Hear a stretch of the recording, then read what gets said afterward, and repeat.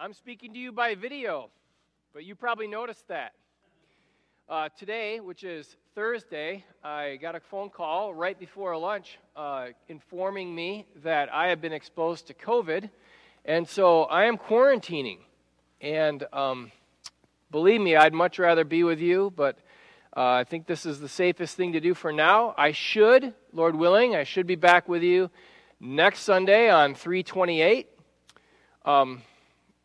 As long as I don't get sick. So I hope to be with you next Sunday on March 28th for Palm Sunday. Let me pray, and then we'll jump in. Dear Heavenly Father, Lord, I ask that you would stand in front of me while I preach, and Lord, that you would talk over me while I talk. I pray this in Jesus' name. Amen. Hey, how are your motivation levels faring? I think I can say that it is tough to maintain a solid motivation level during COVID. I think all of us have experienced motivation slumps because of stuff like this, where they really disrupt our plans. And we can get into a what's the point mindset and really just kind of suffer from not having any motivation to do stuff because it can be disrupted, like this morning is being disrupted. So what I hope to do this morning is to really fill your motivation tank with resurrection hope. I hope to really fill you with courage and motivation based on the resurrection. And I hope what this does is we're motivated by the resurrection. I hope it helps us think about the things that we think about all day long. So the word I'll use for that later on is wakefulness, that we wake up to what we're thinking about and we think about what we're thinking about. I also hope to help you as we are fueled by resurrection hope. I hope to create in you increased desire to know the Lord through His Word. So I hope to fill your tank through God's Word with resurrection hope today. So here's what you're going to see as we walk through this first section. Of course, this is all on the resurrection. Here's what you're going to see. You're going to see how because we are in Christ, Paul makes the argument that what happened to Jesus and what happened to Jesus' body will happen to our bodies. Because we're in Christ, because we're united with Christ. So whatever happened to Jesus will happen to us.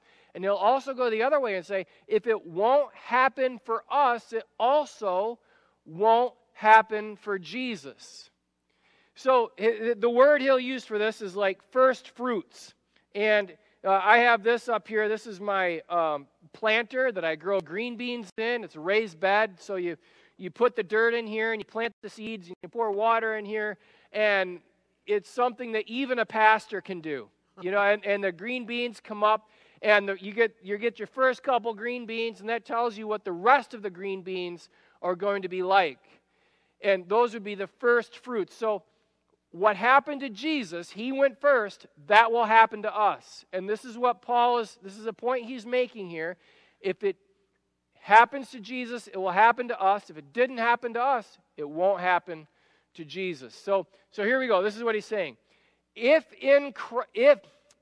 Christ is proclaimed as raised from the dead, that he went first. Now, if Christ is proclaimed as raised from the dead, how can some of you say that there is no resurrection of the dead? Because we are connected. What happened to Jesus will happen to us. Well, if it doesn't happen to us, it didn't happen for Jesus because we're connected. But if there is no resurrection of the dead, then not even Christ has been raised. He's saying, think about what you're saying. As the Corinthians were losing motivation for the Christian life because they were doubting the resurrection. This is why he starts out in 1 Corinthians 15 saying, I'm afraid that some of you may have believed in vain. I'm afraid you're losing your faith. I'm afraid you're losing motivation for the Christian life. And it's why he ends the chapter with And you need to know that your labor in the Lord is not in vain, because they're losing motivation for the Christian life because they're doubting the resurrection. And so he's coming back to, Jesus really did rise from the dead. And so you really will rise from the dead. And that gives us motivation to live now. But if you're saying that's not true, then you just need to face the consequences of that none of this is true. So he says that not even Christ has been raised. And if Christ has not been raised, then our preaching is in vain and your faith is in vain. Like, just see what you're saying. See the consequences of what you're saying when you're saying there's no resurrection. We lose all motivation because it's all in vain if there's no resurrection. We are even found to be misrepresenting God because we testified about God that He raised Christ, whom He did not raise, if it is true that the dead are not raised. Because what happens to Jesus will happen to us. And if it's not going to happen for us, it didn't happen for Jesus, because we are united with Christ. We are in Christ. For if the dead are not raised, not even Christ has been raised. Are you catching your theme here? How he's saying that again and again. And if Christ has not been raised, your faith is futile and you are still in your sins. Now, how can that be? Well, think of a family where there's several sons, and the younger sons are extremely naughty.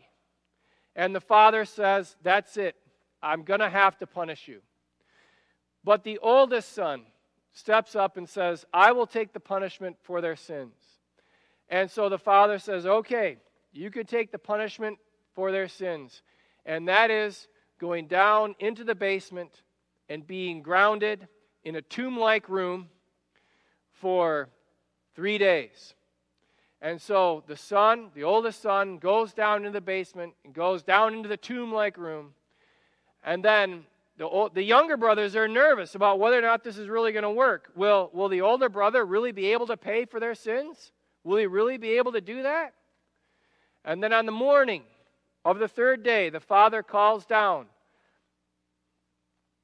it worked. Come on up. And as the oldest son emerges and everyone is happy, then everyone knows that the payment worked for their sins. This is the idea that Jesus' resurrection proves that Jesus' payment for our sins was enough. And what the Apostle Paul is saying is, if Jesus is still in the tomb, why do you think your sins are paid for? Then those also who have fallen asleep in Christ have perished. If Jesus is not raised, and none of us are raised, everyone is just simply dead. He's saying, this is why not believing in the resurrection kills our motivation. For if in Christ we have hope for this life only, we are of all people to be most pitied, because we are leveraging our entire lives in resurrection hope. But if in fact Christ has been raised from the dead,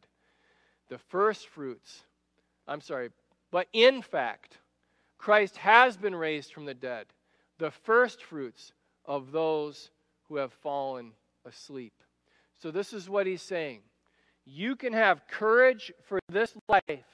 You can have strength for this life because Jesus went first. He was raised bodily first. He went first, and you're next. And you can take that to the bank and live in confidence and courage because you have resurrection hope. Paul is saying this will give us motivation or fuel for the Christian life. Okay, now he's going to talk about something different. Now he's going to talk about how Jesus' resurrection affects us. What he's just been talking about is helping them face the consequences of denying the resurrection. Like, here's what that means. This is why that kills motivation. Now he's going to talk about how the motivation is glorious and helps us and fuels us with hope. All right? And he's going to talk about that he's going to contrast Adam and Christ. Okay, so first he's going to talk about Adam. Now remember, Adam, I'm not talking about, I don't know, somebody you know by the name of Adam. I'm thinking about the first man named Adam. In Genesis, early in Genesis, when God creates Adam and names him Adam. I'm going all the way back there. Remember, Adam sinned and brought sin into the world. And when he did that, God cursed the world. So remember, we talked about in Lamentations why we suffer. Well, first, we suffer because the world is cursed. The world is broken. And so here I am on Thursday afternoon preaching to John Schultz and Brendan up in the booth because the world is broken. It's just a frustrated, broken place. We also suffer not just because of the curse, but also because of other people's sin. A lot of you suffer because people have sinned against you. We also suffer because of our own sin. You know, we suffer for what we've done. We reap the fruit of what we've sown. We suffer because of what we've done as well. And so you're going to talk about Adam and how Adam brought death into the world with sin. He's also going to talk about Christ, and this fuels resurrection hope, and how Christ came to undo all the damage that sin has done. Okay, so listen as we read. For as by a man came death, by a man has come also the resurrection of the dead. For as in Adam all die, so also in Christ shall all be made alive. But each in his own order. Christ the firstfruits, so, okay, you already know that term. Christ went first. He was raised first. You'll be raised just like him. But each in his own order. Christ the firstfruits. Then at his coming, when Jesus returns to make all things new, those who belong to Christ, and we will be reunited with our transformed bodies. So this is how to think about this section and the next section. We're going to think about now that as Jesus coming, we're going to think about how he will restore the proper order of things. He really will make all things new. So there's no more tears, no more crying, no more pain, no more mourning. He will make all things new when he returns. This is what he'll write about, and how this fuels our hope that things will be right one day. Okay, so watch for this as we read. Then comes the end, or this is the goal, this right ordering of all things. When he, that is the Son, delivers the kingdom, to the Father, to God the Father, after destroying every rule and every authority and power. So it's talking about how when Jesus returns to make all things right. Sometimes when I get up here and speak, I will tip over a box of toys and talk about how sometimes our house is a mess, but when we assert our rule, we clean up the mess. It's not that we were not in charge when the house was messy. It's that we assert our rule by cleaning up the mess. And this is what will happen when Jesus returns and asserts his rule over all things and makes all things right. For he, that's Jesus, must reign until he has put all his enemies under his feet. Everything that is opposed to Jesus will submit to Jesus. This is what Philippians 2 talks about when it says that before him every knee will bow and every tongue confess that Jesus Christ is Lord.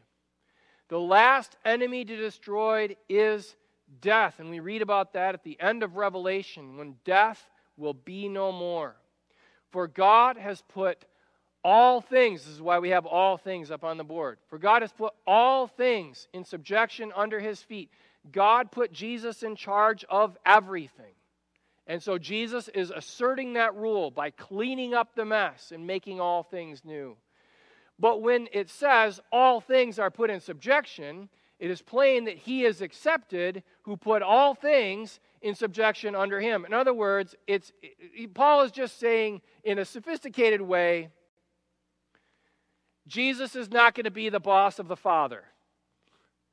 The proper order will still be the proper order. The Father gives direction to the Son, and the Son rules over all things. All things are in submission to Jesus. Jesus is in submission to the Father. When all things are subjected to him, then the Son himself will also be subjected to him who put all things in subjection under him, that God may be all in all. In other words, the day is coming when God will make all things new, when all things will be right, when all things will be properly ordered, when we're not frustrated and sad and mourning anymore.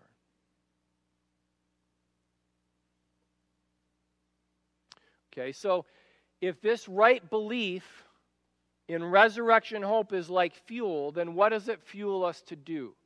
So here's the Apostle Paul talking about that. Otherwise, what do people mean by being baptized on behalf of the dead? Okay, I'm just going to read that really fast and keep going so none of you think about it very long and ask me any hard questions that I don't know. Or actually, you might be thinking, well, that's why you want to do the video sermon this week so we wouldn't have to be in church so we could ask them about this. No, that's not true, but I just thought of that, and that's a good idea. Otherwise, what do people mean by being baptized on behalf of the dead? If the dead are not raised at all, why are people baptized on their behalf? What on earth can that mean? The short answer is, I don't know. But here's what I do know. I do know that Paul is not commending that practice, like encouraging them to baptize people for the dead. He's also not commanding that people be baptized for the dead. This is the only place in the Bible we see this practice. I know that what he's doing, at least, is saying, look, some of you are baptizing each other for people that have dead because you're doing this in resurrection hope. And he's pointing out the inconsistency, saying, but you say you don't believe in resurrection hope. You must believe in resurrection hope. Look at what you're doing.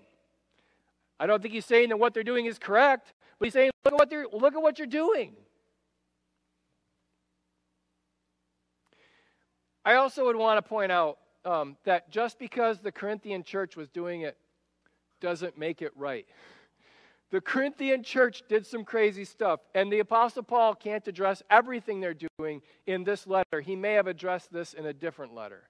So the bottom line is, I know he's marshaling this to fuel their resurrection hope, but I can't tell you exactly what being baptized for the dead means. But I do know what this means. So why are we in danger every hour? The Apostle Paul is being persecuted. He says, why are we in danger every hour? You know, if we're not motivated with resurrection hope, what are we doing? He says, I protest, brothers, by my pride in you, which I have in Christ Jesus our Lord. I die every day. What gain, or what do I gain, if humanly speaking, I fought with the beasts at Ephesus?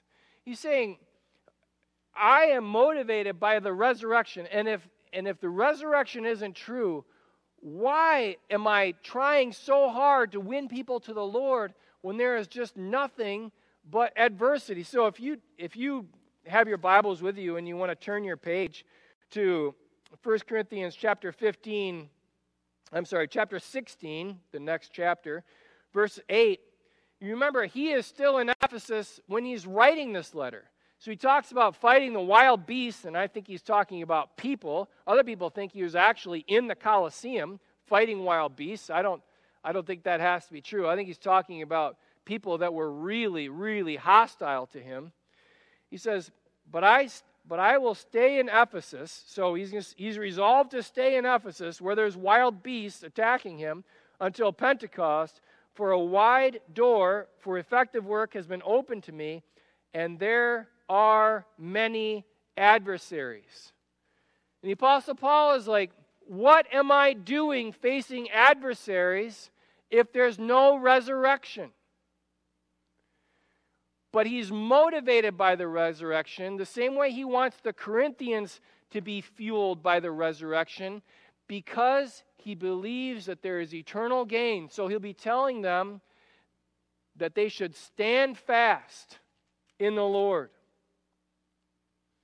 immovable, always abounding in the work of the Lord, knowing that in the Lord your labor is not in vain. He's saying there is gain in resurrection-focused living.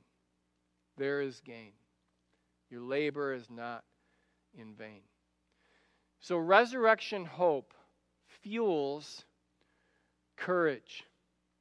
It fuels courage for living.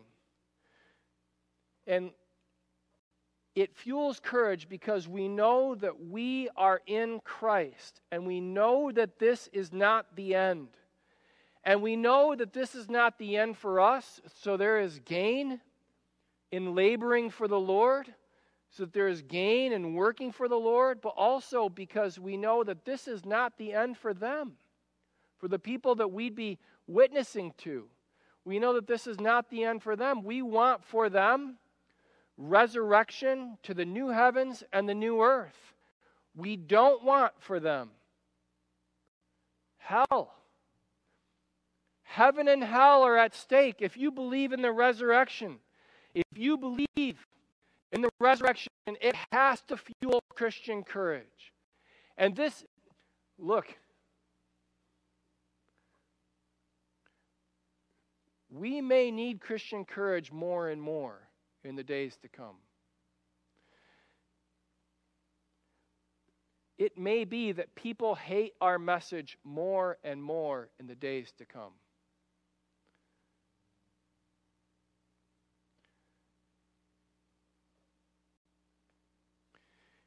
You may need resurrection hope more and more in the days to come to stay on mission.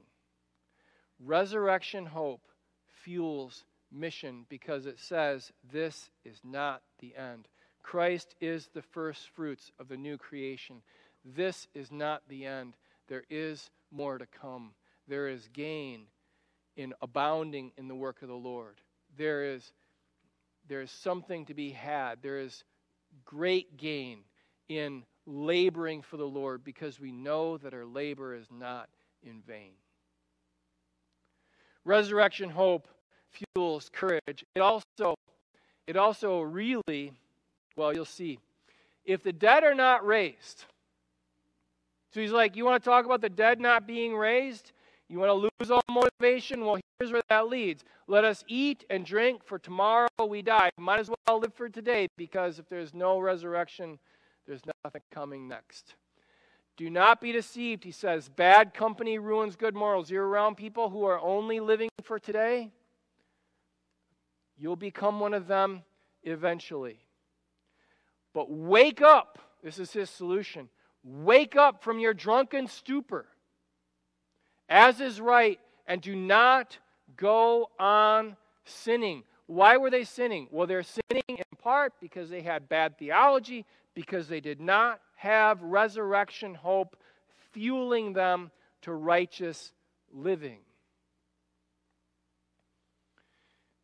So if Paul was here and Paul was preaching instead of me, if Paul was sitting across the table from us, I wonder what he would tell us to wake up from. It might be a drunken stupor. I mean, you've seen the stats probably of how alcohol consumption has gone up during COVID as people lose motivation.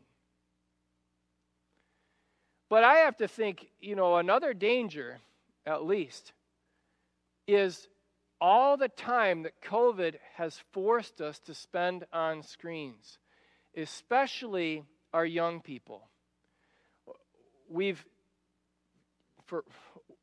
I don't want to get into social commentary. I'm just going to say what's happened. What's happened is we've sent them home from school and told them to be on screens all day long. And you develop habits on screens. So when you think about the screen you spend the most time with, it's probably your phone. Probably you spend the most time with this screen. And I would bet when you turn your phone on, your fingers automatically go to one app or another. You don't even have to think about it. You just automatically open an app. And I would just ask you to wake up and ask yourself, is that distracting you from mission, or is that helping you be on mission?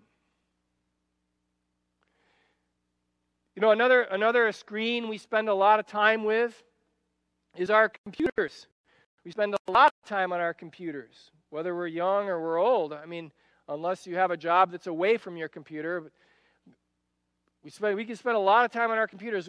When you open up your computer, your fingers probably you're in the habit of going to this website or that website. Is that helping you stay on mission, or is that disqualifying you from mission? I'm saying wake up, use resurrection hope, resurrection fuel, wake up and think about what you're thinking about. How are your screens directing your thinking? You probably spend some time with your TV. The shows that you tend to watch, you probably have shows that you watch. You probably have habits in regards to when you turn on your TV, what shows you flip to, what shows you stream. Is that helping you stay on mission? Or is that discouraging you from mission, helping you grow discontent with mission? The Apostle Paul, he says just a little bit earlier, do not be deceived. Bad company ruins good morals. He's saying this, the people you spend a lot of time with, they shape how you are. But look, for us, especially during COVID, we've spent a lot of time with our screens. And are these screens, are they corrupting? Are they ruining our good morals? Or are they keeping us on mission? I just ask you to wake up and think about what you're thinking about. Wake up and think about how your screens are directing your thinking. What those apps, how they direct your thinking. What the websites, how they direct your thinking. How the TV shows direct your thinking. Paul finishes like this: for some have no knowledge of God. I say this to your shame. What's he talking about here? He's talking about how some people, of course, don't believe in the resurrection. And he says what he's saying in the context of the whole chapter is the people that don't believe in the resurrection have no knowledge of God. Because how could the God of the Bible, the judge of all the earth, how could he not make justice flow down like waters and righteousness flow like a never-ending stream? I mean, of course he will. He's the judge of all the earth. So to deny the resurrection is to deny knowledge of God. So the resurrection actually makes us want to get to know this God who is the judge of all the earth, who will do what is right. It fuels our knowledge of God. It fuels our knowledge of God when we think about how the Creator will reclaim all of creation. And really make all things right and make all things new. It makes us want to get to know that God. It refuels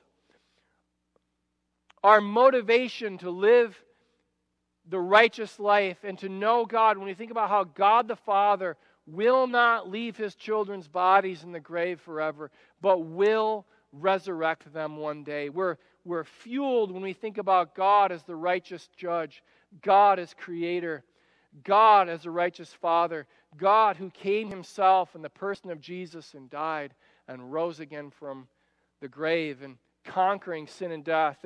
It fuels our knowledge of God and makes us want to get to know Him better. And so if you're looking for passages about this, you might start with Isaiah chapter 11. Isaiah chapter 11, or of course 1 Corinthians 15, it's all about the resurrection, or Revelation 21 and 22. So let me ask, as we think about what we should do, let me ask, how is your courage level when it comes to facing opposition, or when it comes to facing persecution, or when it comes to sharing your faith? What's your courage level like? You may need to take a strong dose of resurrection hope to refuel your courage for witness. As you think about how people may not like our message, but they need to hear our message, you may need a strong dose of resurrection hope. Have you started on those 3 spiritual conversations yet?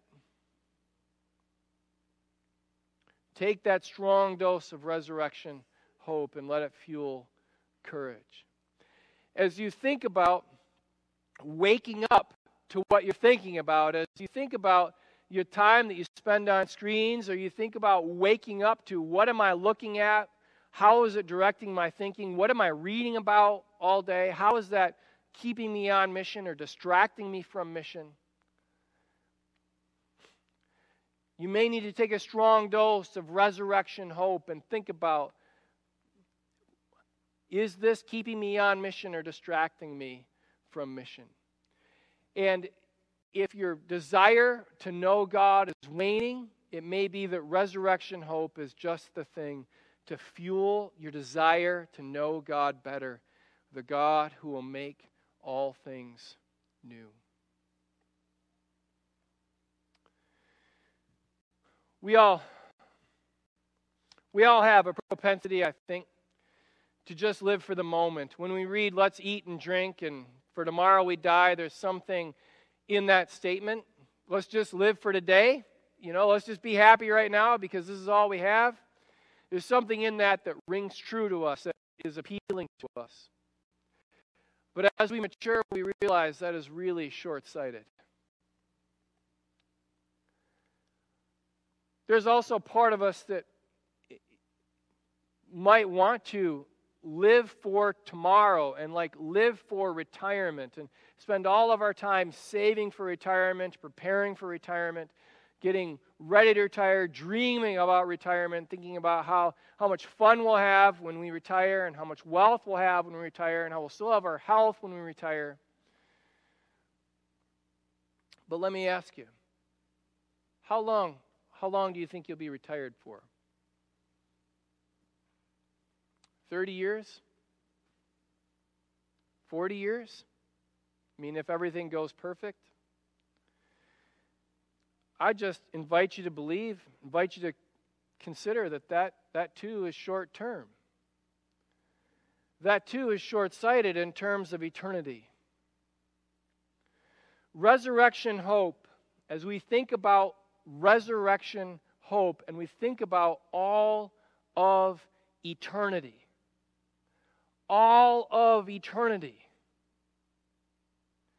it helps us max out today for our eternal mission.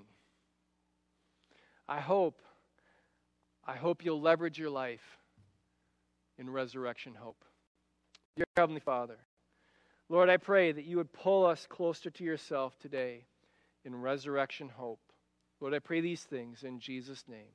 Amen.